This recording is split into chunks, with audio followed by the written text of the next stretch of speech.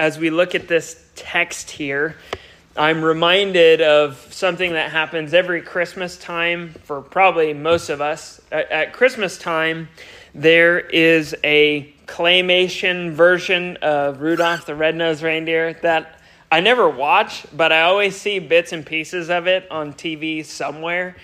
And there is one of my favorite characters in there, Yukon Cornelius.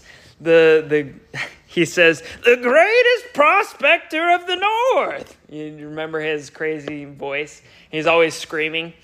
But I'm reminded of this because in one point in the movie, they're on an iceberg and they hit their destination, and he says, "Land ho!" And I think of the Ethiopian eunuch here.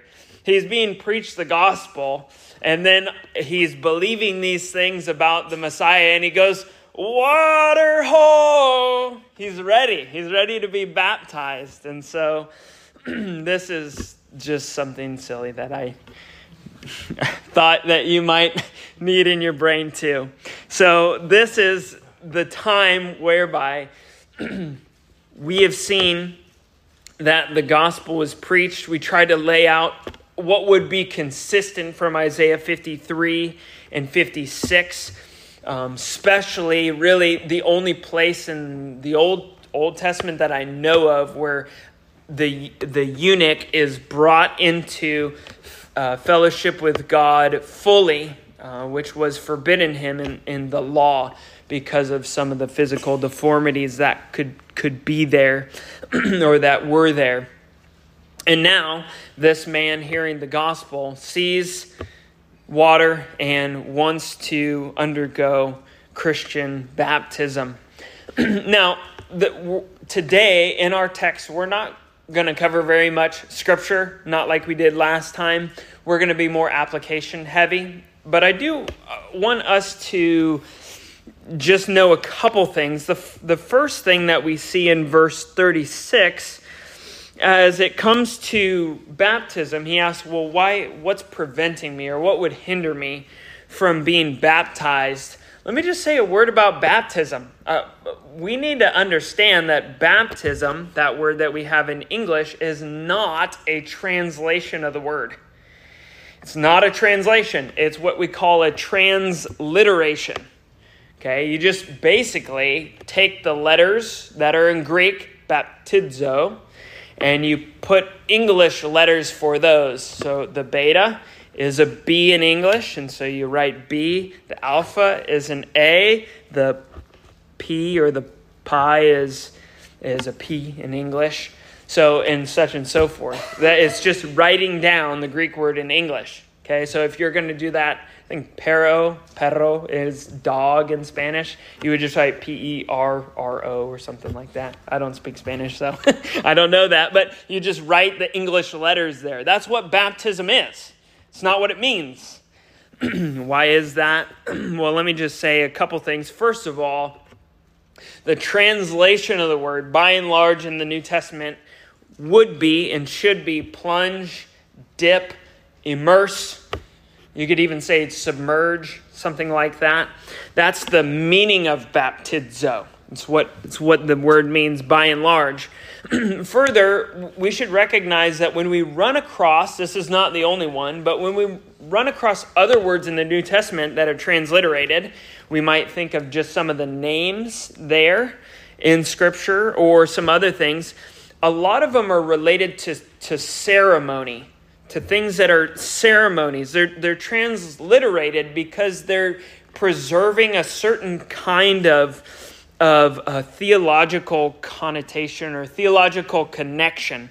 So, for example, you might translate it washing in some cases or cleansing, but for us English speakers, it's hard for us to think of washing or cleansing in a theological reality.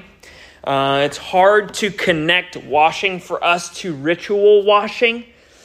And so a lot of translators in the past have decided to, because of the ritualistic type of context that we have it in. This is a Christian ordinance that's commanded.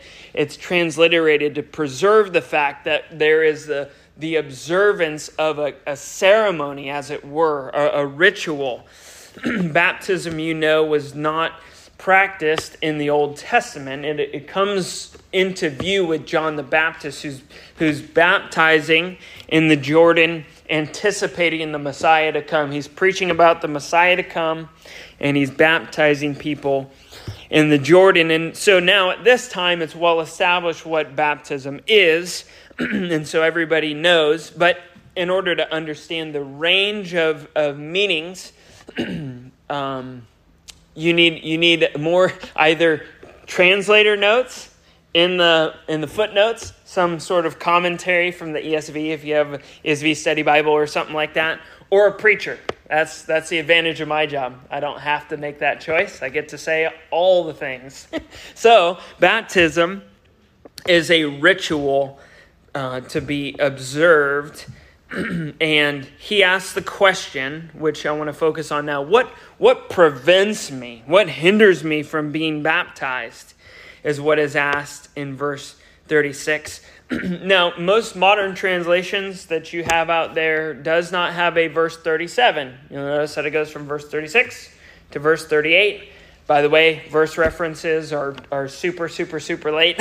That's a modern invention for us for referencing.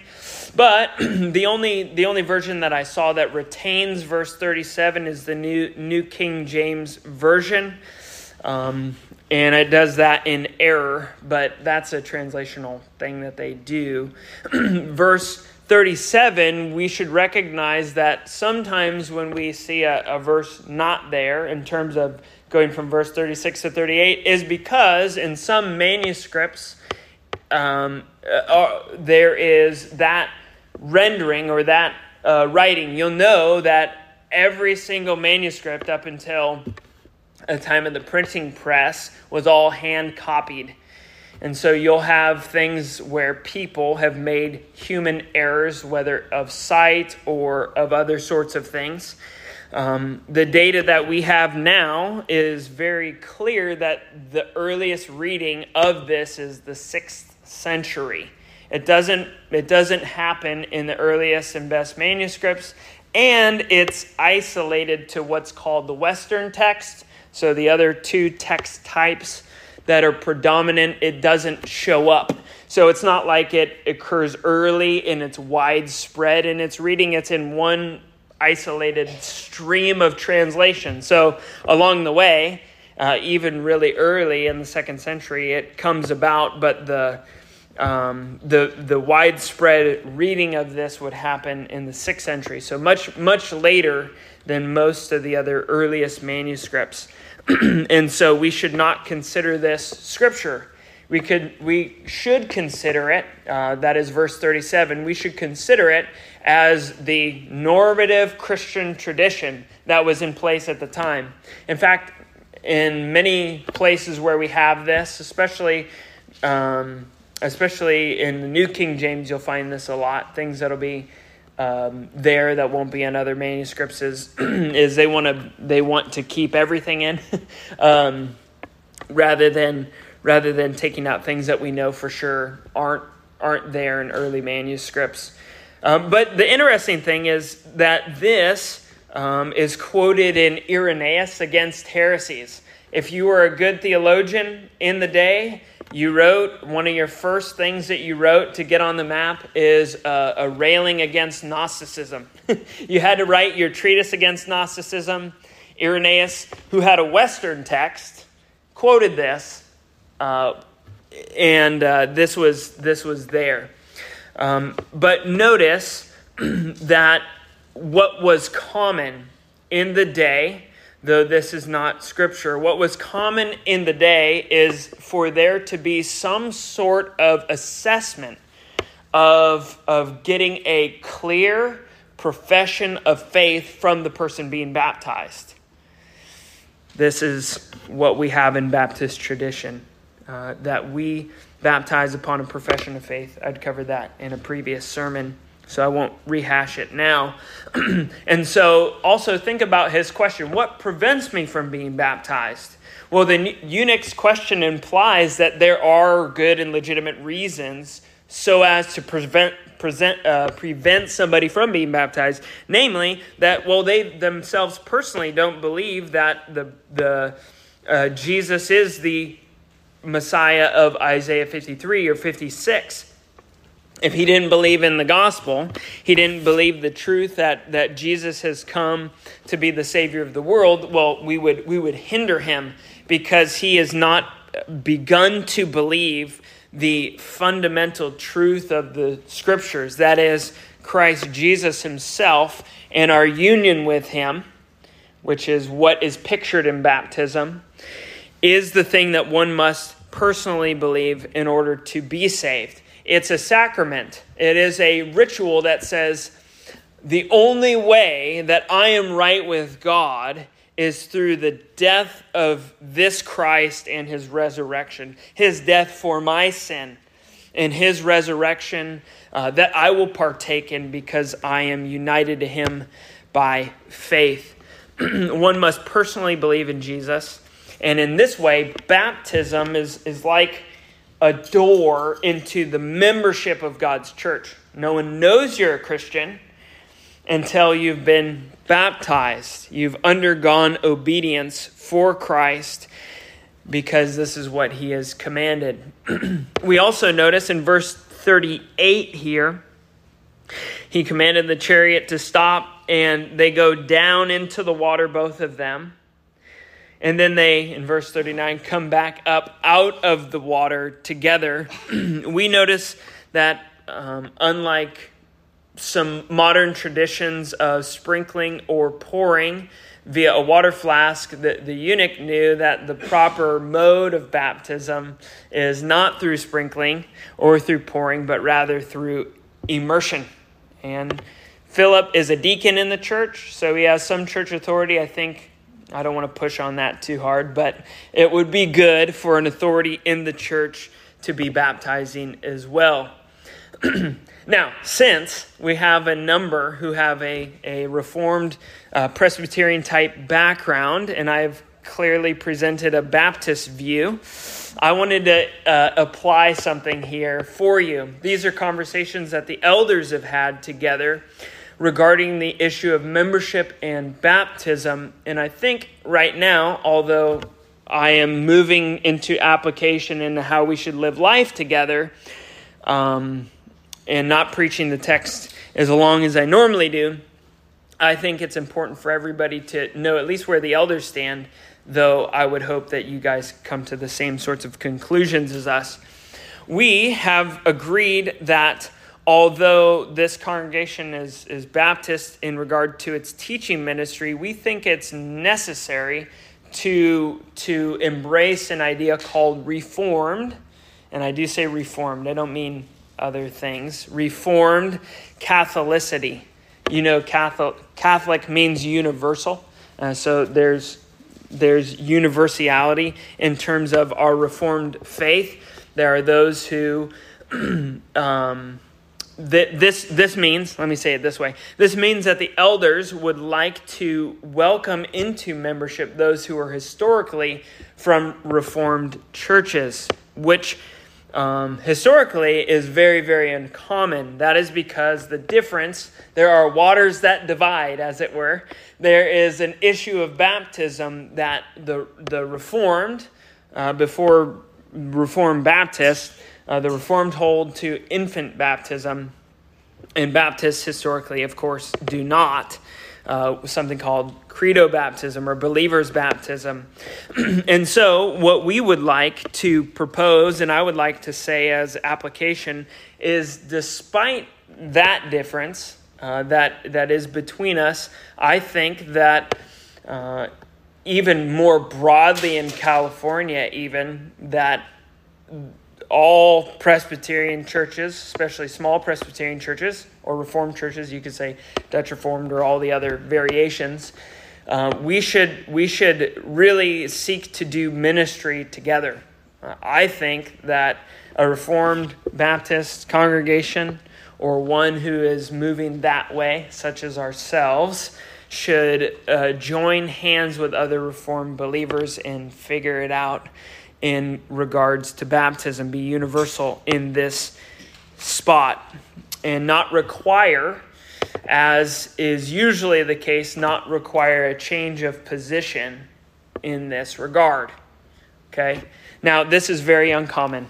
This is not typical historically or now. So I want to give you an example of the normal position that our elders currently have talked about that we don't hold to.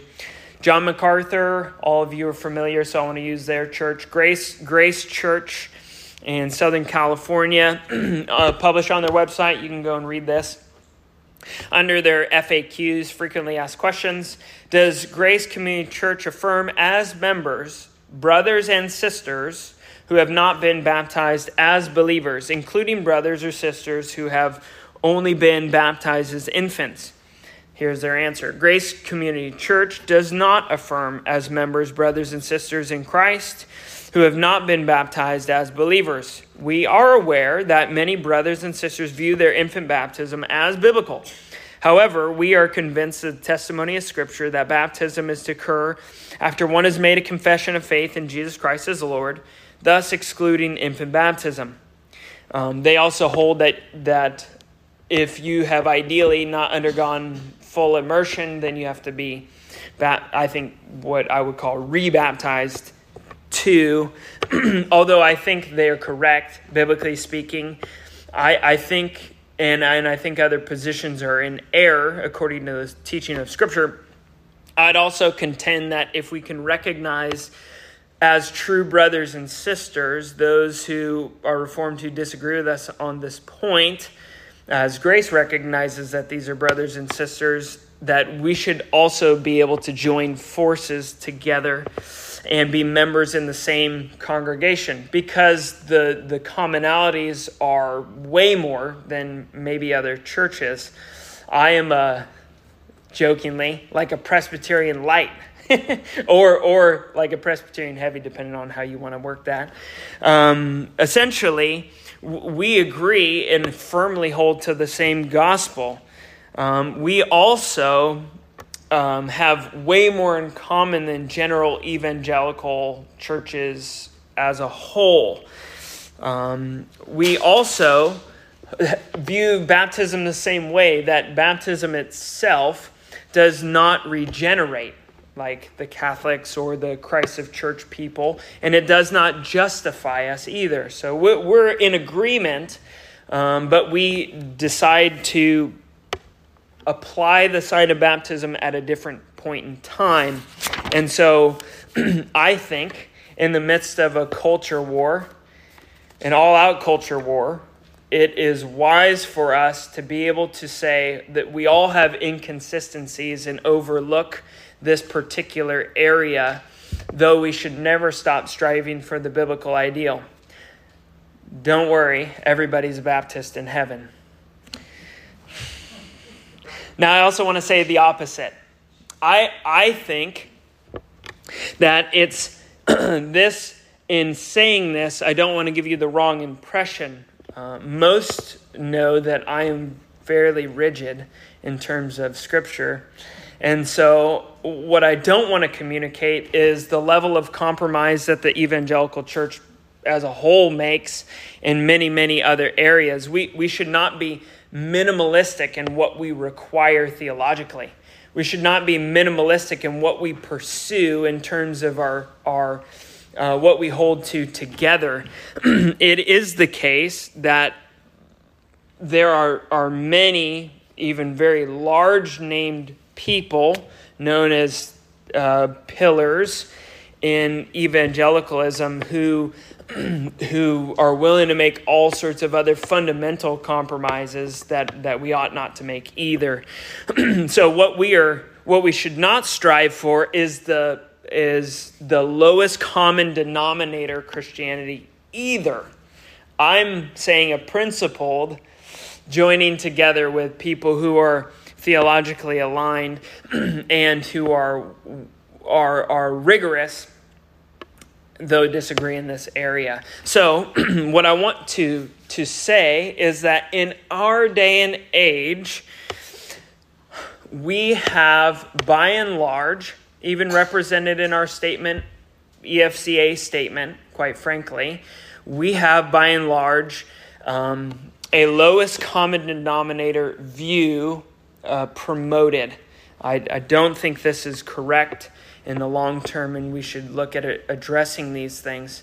But when we seek to make the tent of our faith as wide as humanly possible, what we end up doing is the outworking of this.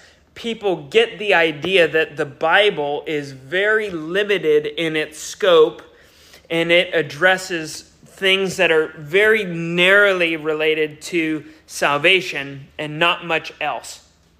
Individual salvation even, and not much else. It's rampant through our, especially Baptist life, that we have so narrowed the scope of what we preach and teach that there are so many things that other generations just took for granted that are being challenged. We'll talk about one here in a second. If we seek to be lowest common denominator Christians, this becomes a functional challenge to the sufficiency of Scripture.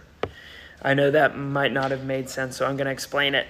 Sufficiency of Scripture means that the Scripture is sufficient to answer questions or to equip us for certain things. Now, most all Baptist churches will say, yeah, the Scripture is sufficient to get us to heaven. Beyond that, we're not sure. And this is completely wrong.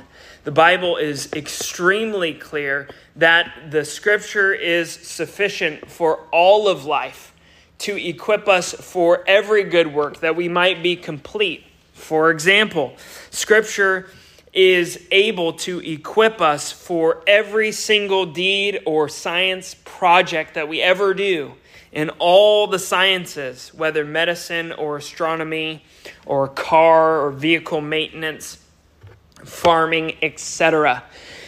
The Bible is also sufficient to help us navigate artificial intelligence.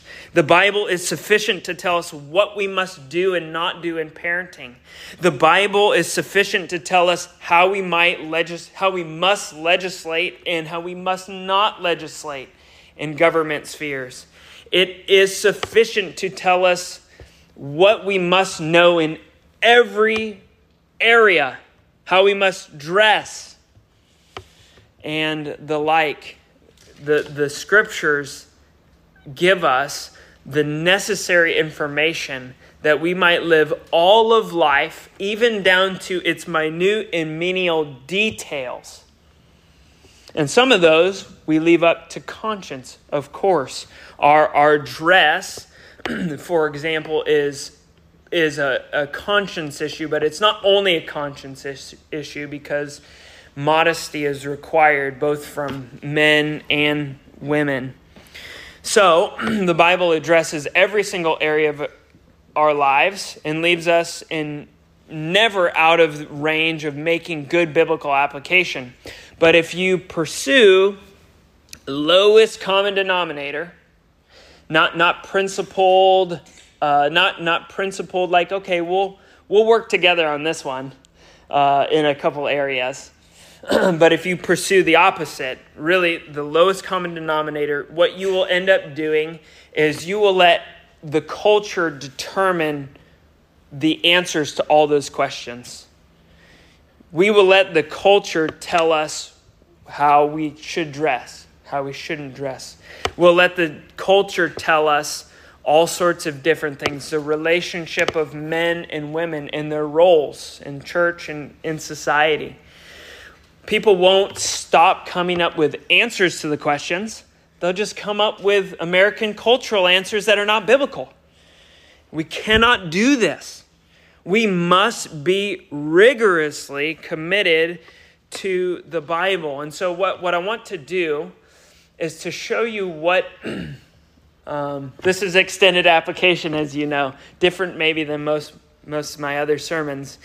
But I just feel it's absolutely necessary to have an answer for us in this regard. The problem that we see, the most common problem in conservative, Bible-believing, evangelical churches that we run across who've got this issue wrong. They want to lower and lower and lower and lower and lower and lower and lower the bar. What the problem becomes is that modern ideas then constrain what the Bible is allowed to say or what the pastor is comfortable to say. There are hot button issues in the culture which the pastor will get fired for dealing with because we want the lowest common denominator. So churches will divide over masks and vaccines and things like that. That happened a bunch in 2020. And obviously, you know what we said. In our day, a common modern cultural thing that has heavily influenced all of our society and has crept into the church is feminism. So I'm going to rail against feminism for a minute. Feminism is a sinful ideology that constrains many modern Christian minds, even Baptists and Presbyterian alike, so that we feel the need to whitewash distinctions between men and women. That's why you have the confusion that we have in our culture. So we flatten out the distinctions between the two and we say, oh, they're equal in every way. So it's common for typical evangelicals who even hold the correct view of the roles of men and women to, before they answer a question in a formal setting, to qualify their answer to death so that no one feels offended by the time they tell the truth. So I watched a man that I respect lately. He'll go unnamed at this point, but I heard him ask a question like, why were none of the apostles women? And you could see him just sitting in his seat, like getting really uncomfortable to say the real basic answer that's obvious from Scripture. Well, women aren't authorities over men, of course. That's what the Bible teaches. Men are the authority. So, for example, you have, let me just say it this way. On the one hand, there's the temptation to qualify our positions to death. And then there's also, on the other hand, many of the church members in those churches, and very many churches, who get their panties all in a bunch because you say directly, 1 Timothy 2:12, I do not permit a woman to teach or to exercise authority over a man. It's not complicated. It's really not complicated. But when we start making the culture our standard, and when we want to appease everybody, then what happens is we lose sight of what the truth is and how we ought to operate and what we must do. It leaves a vast sea of confusion for people in knowing how to even be married properly, how to do their lives on a daily basis. But the Bible provides absolute clarity in places like this, whereby we must be extremely firm. So, someone might say, and I can picture people in my head, they say, well, I can picture good friends of mine who might say, well, isn't that, how do you think that's going to make her feel? Don't you think that's demeaning to women? Can't a woman do anything that a man can do? I can do anything you can do. I can do anything better than you. Well, the only way for those questions to have teeth is if you believe feminism. The only way to make sense of those is not if you come from the Bible and you say, well, this is what the Bible says. But if you are constrained, that's actually how you see ideologies in your head that you need to throw away. When you feel uncomfortable where the Bible doesn't feel uncomfortable, you should never flinch when reading the scriptures. You should go, this is what the eternal, all-wise, perfect God says. And we get uncomfortable in conversations about sexuality and gender roles and alcohol and so many other places where the Bible is just not uncomfortable and is clear. Churches like this, even conservative churches, which I've been a part of, when there is a lessening or a lowering of the theological things that are taught, a minimization of the theology, the things that we must believe. And I'm not saying that there's not difficult issues. I'm not saying that it's all is clear. The Sunday school this morning would know that there are certain questions I go, well, that's a little bit harder. So that's not to say that there are not more or less difficult things, but what we need to know is that we need to keep the bar high where the Bible keeps it high, so that we can say that there is not equality of roles between men and women. The Bible does not teach that. When churches are pressed by the culture and have embraced those ideas, they might say, well, we're not going to make women deacons or elders, but we'll make a woman's director position.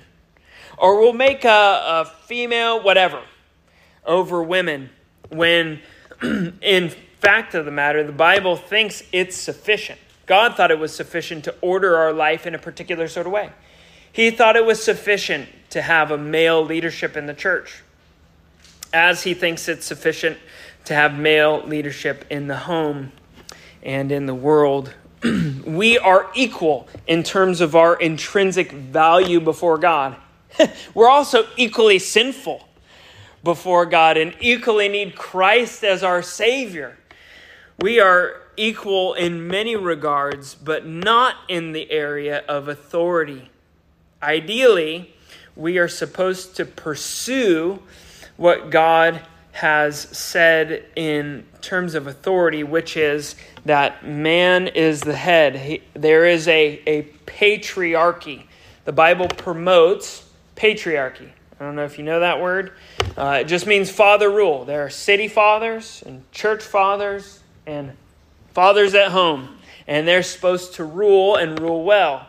And women are helpers who come alongside that mission led, and they are fundamental and necessary and good. And I don't want to go off any further on that. What I want to say is we need to have the bar as high as we can and make principled concessions along the way and do life together this way. And what is the balance then? This is what we feel. We feel a tension when it comes to being rigid, theologically rigid. This is true. Nothing else is true. People have a hard time. What's the balance to that? Well, what the balance I've said is not compromise. That's not really the balance. The balance, by and large, is compassion. We should understand where our culture is at, extremely confused about the basics. We should be able to help people, illuminate for people and say, well, I have people in mind right now that I could go to and bring this, and they get really upset if I said men lead, even in the home, but especially in the church. I could say that, and they would get really upset. And so, to a question of demeaning, I said, well, does God demean women? Does God forbid us from any good thing? Does God withhold good from us? We're about to read in Scripture next week Absolutely. From Romans 8, absolutely not. He sent his son to die for us. He withholds absolutely nothing that we need. His designs for us, even if they're countercultural, are wonderful and perfect and good and right. It is God who is right. Let all men be a liar. We ought to pursue a pure and robust and biblical faithfulness out to the edges of life, in so much as we can make good application of the scriptures. We should create good traditions and link arms insofar as we can with other like-minded brothers and sisters with the same vision. And along the way, since the whole church is in process somewhere, make principled concessions without lowering the bar to the lowest common denominator.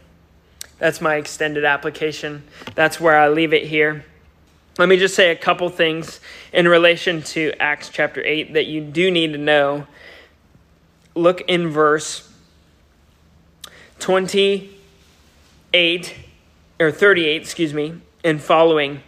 So, and he commanded the chariot to stop, and they both went down in the water, and Philip and the eunuch both, and he baptized him. And when they came up out of the water, the Spirit of the Lord, literally, the other text in Scripture, this is where our dispensational friends want to say raptured away is the word, snatched away, Philip. And the eunuch saw him no more. Why? Because he was teleported from one place to another supernaturally. And the eunuch went on his way rejoicing. But Philip found himself at Azotus, and as he passed through, he preached the gospel to all the towns until he came to Caesarea. So first of all, the joy of the eunuch. Philip undergoes this transformative movement from one place to the other. We see that a couple times in the Gospels. I think maybe one more time in Acts, but I didn't get a chance to look. And then the eunuch goes away, not seeing him anymore and rejoicing. That's because the gospel's been extended to him. This is what we call the joy of salvation. He, as a foreigner who could never be a part of the people of God fully, would always be restricted in his access, has now come into all the promises of God such that he can enter into the temple now, the true temple in Christ Jesus. Galatians 3:26 through 29 makes this clear when it says, "In Christ Jesus you are all sons of God through faith, for as many as of you as were baptized into Christ have put on Christ. And therefore there is neither Jew nor Greek, neither slave nor free. There is no male and female, for you are all one in Christ Jesus. And if you are Christ, then you are Abraham's offspring, heirs according to the promise." The Ethiopian eunuch, through Christ, has become a child of Abraham and has full access to all the promises of Israel because he is part of true Israel, just like every other Gentile who has come to Christ. That's why he's happy. There's no better news than being in Christ Jesus, full of all the promises of God. Now, Judea, Samaria, you'll know, you might not know where Azotus is but if you have a Bible map, I encourage you to look at it. But the glorious thing that we see here is when he's transported, he finds himself at Azotus. Judea and Samaria are next to each other. It's like a set region. And Azotus is at the very, very bottom of Judea. So he's at the very lower edge of Judea, and then he preaches the gospel all the way up to not Caesarea Philippi, but Caesarea. Go find that on your map. And it's at the very top of Samaria. We're told that because Jesus himself prophesied in Acts 1:8, "You will be my witnesses in Jerusalem, in all Judea and Samaria." this portion of Acts is fulfilled. You have seen the gospel expanded, not just in Jerusalem, but beyond into the wider region, such that Judea, Samaria has the gospels. And if you've followed along, Acts 1:8 now is prepping you, especially with saving an Ethiopian eunuch, that the gospel is going further. It is going to the distant regions of the earth, even in terms of the people who are saved. That is, this gospel has turned outward, and it will continue to go outward until it comes across the sea and reaches us, right? We are recipients of the gospel moving outward to the ends of the earth. So our hope is this, that likewise, according to the promise of chapter 1, verse 8, that the gospel will go out, all the promises of Scripture for us in Christ remain the same, that they will all be accomplished in the Lord's timing. It will only be to the unadulterated and glorious proclamation and power of the gospel that we'll see a text like Isaiah 2 fulfilled, where the nations will stream to God, and those things will be fulfilled in His time. Our duties now, as citizens, as churchmen, as husbands, as wives, as children, as singles, is to let our devotion to Christ be full, expansive, ever-growing, and rigid insofar as we understand the faith clearly. And in that kind of church, in that kind of home, in that kind of nation even, those who are where there is a constituent body of believers who are full-throated and uncompromising in their obedience, that is where we will see the fulfillment of all of God's promises. That's where cultures will change. That's where our very own, our lives and our marriages and our relationships with our kids, that's where it changes when we say, the Bible speaks to all of it extensively. And because we need help in doing that, that's the hard work where it comes in for you and I. In every realm, we need to pray and ask God's blessing on that. Let us pray together.